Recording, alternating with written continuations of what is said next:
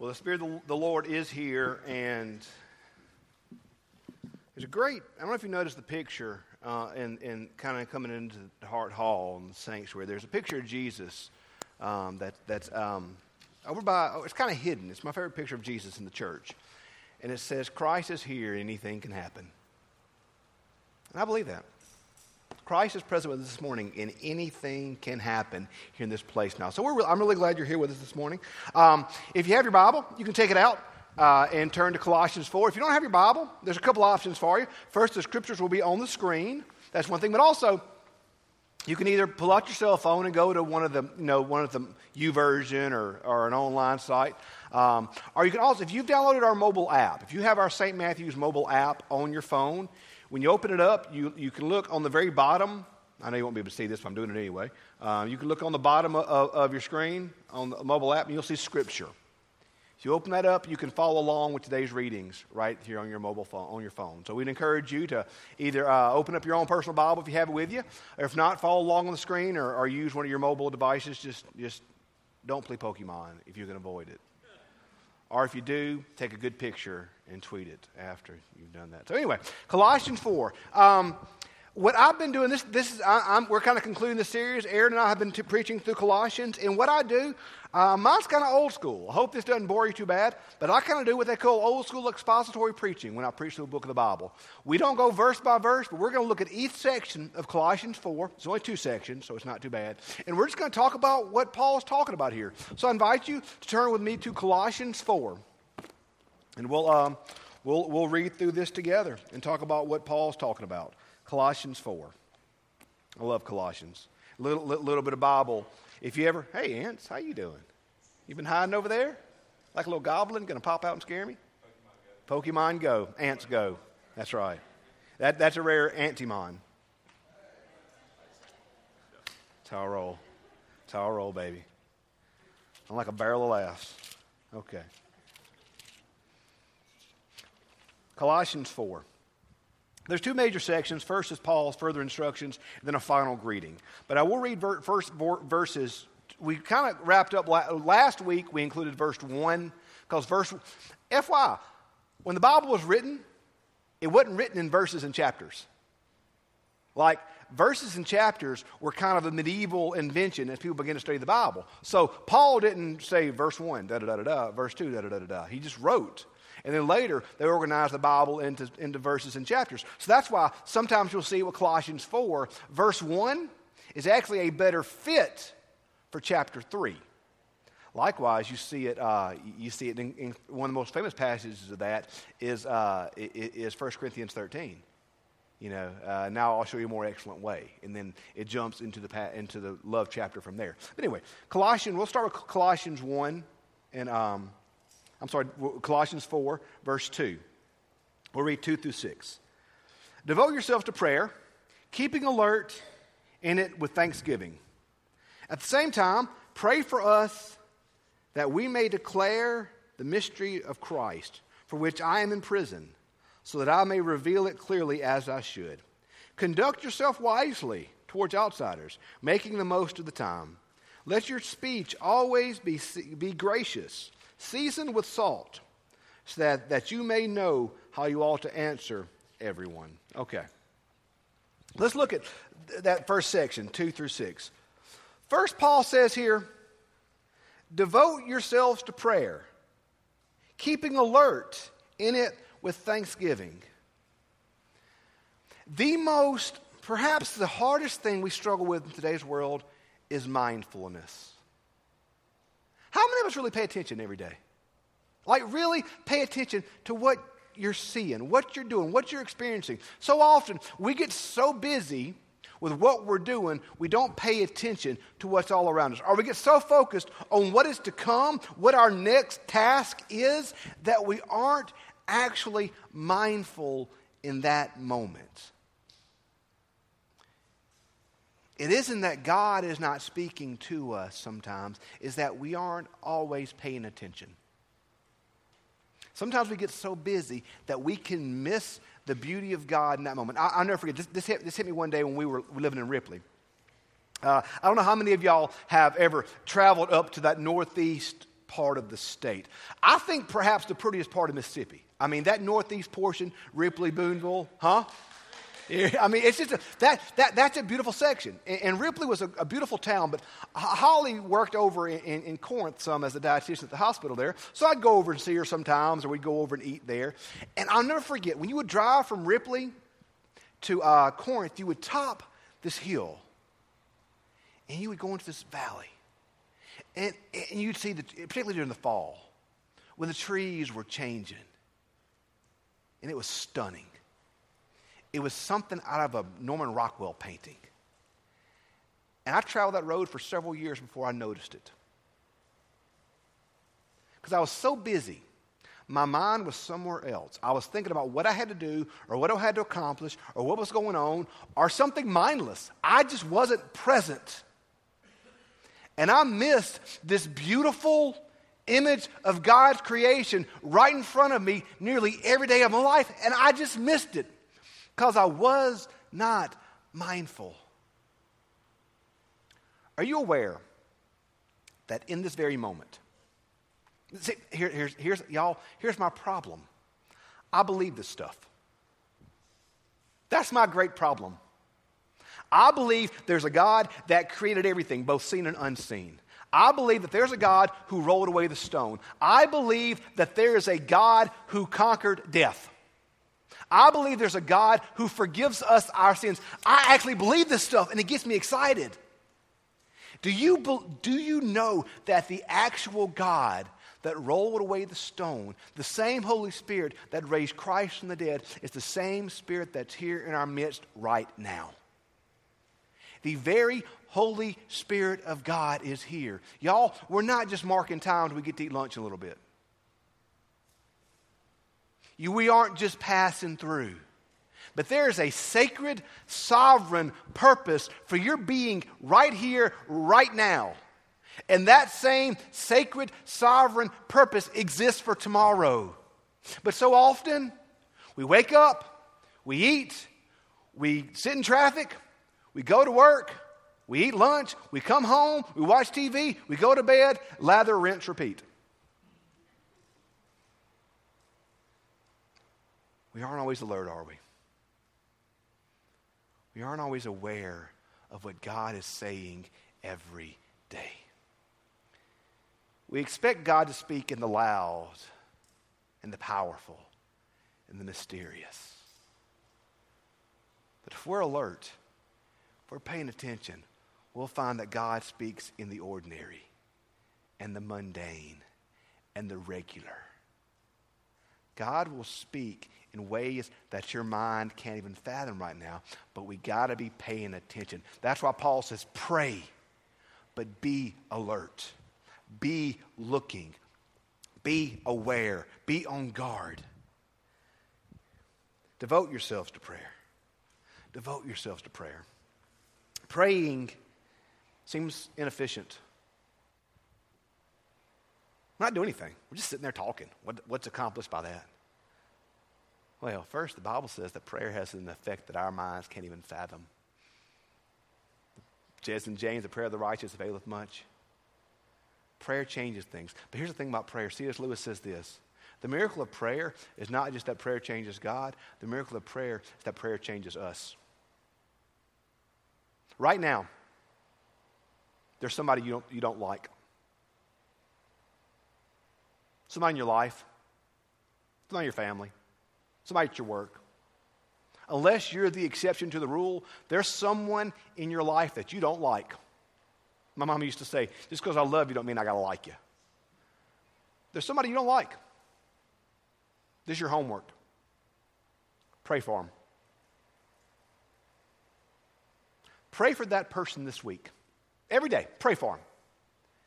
And the next week, I guarantee you, God's either going to change them or He's going to have changed you. But something will be different. I heard somebody tweeted this one day, said, if you're not on my heart, then you're on my nerves. That person that gets on your nerve, that person that knows your last nerve and then steps on it, you can either be mad at him and irritated at him, or you can pray for him. See what God does. Paul says here in verse 3, he says, at the same time, pray for us that God will open a door for us for the word, that we may declare the mystery of Christ for which I am in prison, and so that I may reveal it clearly as I should. That's one of those verses I've been chewing on as I prayed through this week and thought about this week. As lead pastor, what I want our church to be about above all else is Jesus. I want the gospel to be in the center of everything we do. That means not just individuals meeting Jesus Christ for the first time, but that means those of us that know Jesus growing every day. Y'all, I wasn't sent here, and Aaron wasn't sent here by the bishop to grow this church. I wasn't sent here by the bishop, Aaron wasn't sent here to meet a budget. We weren't sent here to pay apportionments, which is our conference askings. Now, the conference wants us to do all those things. We were sent here to build the kingdom. And y'all, if we do what's right for the kingdom, God will take care of the church. If we do what's right for the church, God may kill it. I'm not worried about the church. I'm worried about the kingdom. If we focus on the kingdom, God will take care of us. So hear me when I say this. I'm praying not just for God to grow our church, but every Sunday I pray for God to grow Ridgecrest and First Baptist and Broadmoor and First Methodist and Parkway Hills and every church in this area. Because no other church is our competition. Do you hear me, church? They're not our competition. Our only competition are the forces of evil in this world. So other churches are our allies. They're our friends. They're our brothers and sisters in Christ. So I want you to be praying not just for me and for Aaron and for our staff and our team here, but pray for other churches. Pray for God to grow them and prosper them, that we together as the body of Christ can change this world for the kingdom of God. That His will can be done here on earth as it is in heaven. We pray it every Sunday. Let's live it out. Let's live it out every day of our week. Let's live it out that we seek to live out the gospel every day of our lives through our words, through our actions, through our prayers, through all that we are. Those are our brothers and sisters in the Lord. We're here to support them. So pray for us. Pray for the United Methodist Church. Pray for other churches. Pray for the church in general. Pray for our brothers and sisters in Christ that are being persecuted across the world. There are brothers and sisters in Christ who are being killed for their faith every day in Africa, Asia, the Middle East. Pray for them. Pray for them. Because they need our prayers. It's interesting. If you go back and look at Paul's writings in Acts 15. When the church begins to spread, one of the things that the church in Jerusalem tells the Christians of the rest of the world to do is this. Remember the poor in Jerusalem. I got a friend of mine that's a Christian in Bethlehem. And when he leaves his home to travel to Jericho for work, he hides his cross under his shirt because he's afraid for his life. He's afraid for his life. He leaves his wife and his children at home alone. And he's terrified for them when he's gone. Y'all, come on. How blessed are we? Seriously, y'all. We got it good. Our greatest impediment to going to church is that we're tired or we're busy or there's something better we want to do. Come on, y'all. Seriously. What excuse do we have not to invite somebody to church next week? Can you think of one? Fear? Yeah, I get that. We don't want to be known as that guy. I get that. You don't have to be crazy. Just invite somebody to church. You know, don't be weird. You don't have to be weird. I'm not telling you to be weird. Invite them to church. Y'all, we've been blessed. We've been given so much. And to whom much is given, much is expected. We've got to be faithful. Talking about not being weird, verse 6. Let your speech be gracious, seasoned with salt, that you may know how to answer questions. How do you speak? How do you talk about people when they're not there? I've heard it said, integrity is what you have when no one else is looking. How do you talk about folks you don't like? What words do you use? How does our language affect who we are? Because here's the thing. The more negativity that comes out of our mouth, the more negativity our attitude will be. And the more we surround ourselves with negative people, the more we're going to be negative. And you in your life, you may be surrounded by negative people. And so what you've got to do in that moment is you've got to stake out your ground and be positive. You've got to be different. You've got to have your language seasoned with salt. Did y'all know we're in the midst of an election season here in our nation? I don't know if y'all have been paying attention. You know how you're not going to get somebody to change their mind? Yell at them. If you want to change somebody's mind, don't yell at them. How many of you have somebody yell at you and call you stupid and then say, you know what? I'm going to follow you. That's a great idea. Of course not. If you want to change somebody's mind politically, be nice. Seriously. Mommies say, a spoonful of sugar makes the medicine go down, doesn't it? Be nice to people. If you want to get people to come to church, be nice to them. Be nice. The world needs somebody to be nice, y'all. The world needs somebody. And the Bible says here, let your language be seasoned with salt. Salt preserves. Salt gives life. Salt is good. By what you speak, by how you talk, by how you live, do you bring life? Is your language life-giving? Especially about those you do not like. Especially about those that you do not agree with. Especially about those that you think are wrong. How do we talk about them? Because here's the thing. That person you don't like, that person you think's wrong, that person who may very well may be wrong, guess what? Jesus died for them. Jesus died for them. The person that you don't like, the person you disagree with, the person who you want to yell at, Jesus Christ loved them so much he died for them. Should we not love them in the same way? And that's hard, y'all. Because there's some folks we just don't like it in there. Let's be honest. Let's not give our church answer. Let's give our real answer. There's folks we don't like. The hard part is not loving those we like. The hard part is loving those we don't like. The hard part is speaking grace to those that we don't like. That can only happen through Jesus Christ. Because you can't will that. You can't bow up and do it. That's got to be Jesus Christ living out through you every day of your life. Let's look at our next section, our closing section, 7 through 18. A whole bunch of unpronounceable words that I'm going to mangle. Tachias. See, I don't even know if that's how it's pronounced, but it sounded good, didn't it? Just FYI, when you read Scripture in the Bible, and we have to read the Bible in church, say it like you believe it. They'll believe you, okay? Just own it. Just own it and they'll believe you, okay? Say it like you know what you're talking about. Tachias will tell you about the news, tell you all the news about me. He is a beloved brother, a faithful minister and a fellow servant in the Lord. I have sent him to you for this very purpose, that you may know how we are and he may encourage your hearts. He is coming on Onesimus. That sounds good. The faithful and beloved brother who is one of you. They will tell you about everything that is here. Aristarchus. Why can't they name folks Steve and Ralph? That'd be a lot easier. My fellow prisoner greets you, as does Mark. Yes. The cousin of Barnabas, concerning whom you have received instructions. If he comes to you, welcome him. And Jesus, who is called Justus, greets you.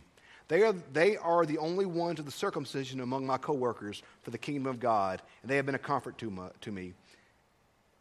Epaphras is one of you, a servant of Christ Jesus. He greets you. He is always wrestling in his prayers on your behalf, that you may be mature and fully assured in everything that God wills. For I testify for him that he has worked hard for you and for those in Laodicea and Hierapolis. Luke, my beloved physician, and Demas greet you. Give my greetings and brothers and sisters to Laodicea and to Nympha and the church in their house. This letter has been read among you. Have it also read in the church of the Laodiceans, and that you have the letter from Laodicea. And say to Archippus, see that you complete the task that I have received in the Lord. I, Paul, write this greeting to you with my own hand. Remember my change. Grace be with you. Notice what Paul does here. He lists a whole bunch of people. And that wasn't just so that I can mispronounce them all for you today, although I'm sure that was part of why he did it. Paul didn't live this journey alone.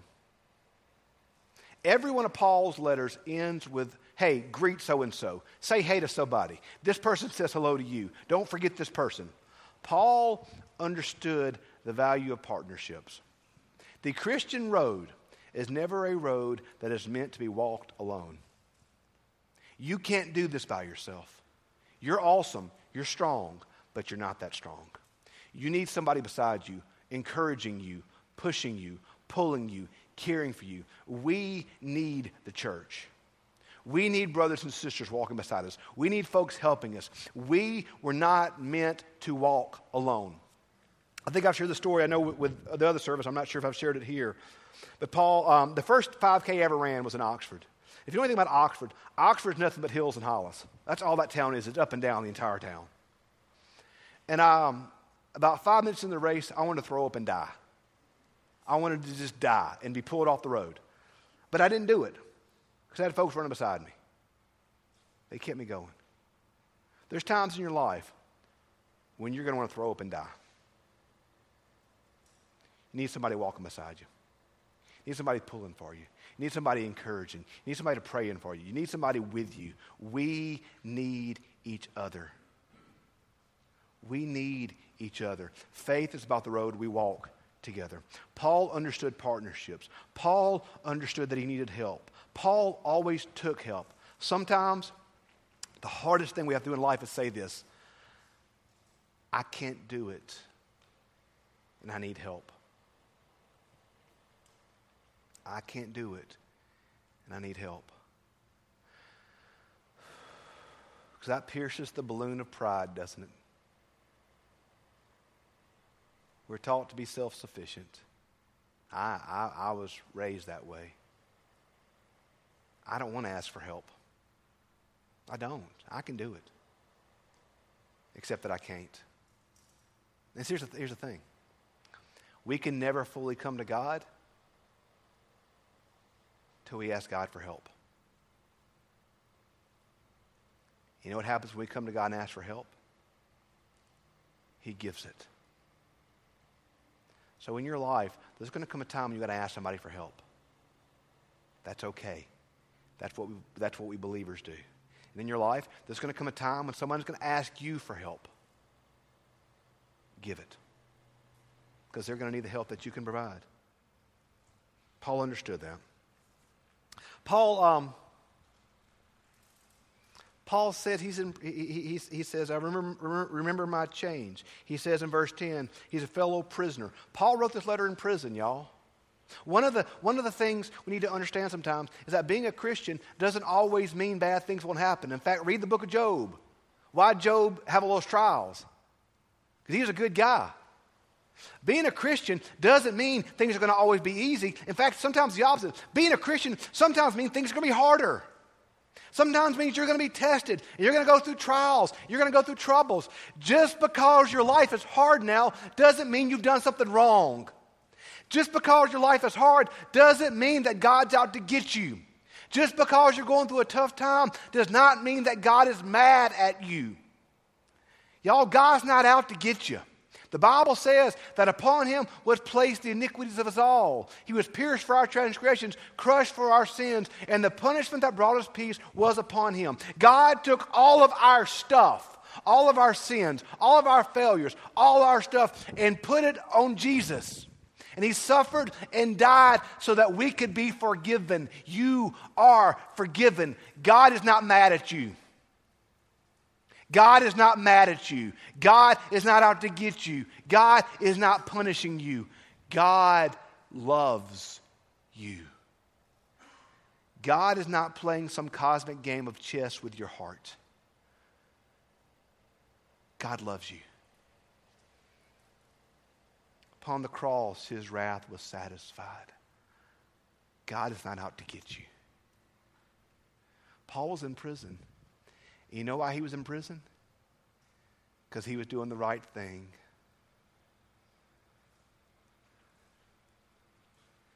And Paul says this.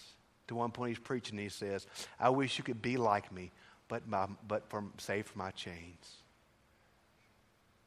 Paul was in prison, but he was free. How many of us are free but in chains? And I always say, nobody wants to get saved. Because we get saved, we know God's going to call us a missionary somewhere we don't want to go.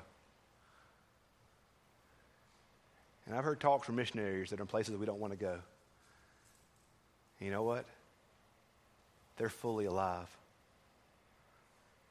How many of us live our lives the way we want to live them and feel like our hearts are in prison? I've never met a person that was fully devoted to God, fully living out the gospel, that was not fully alive.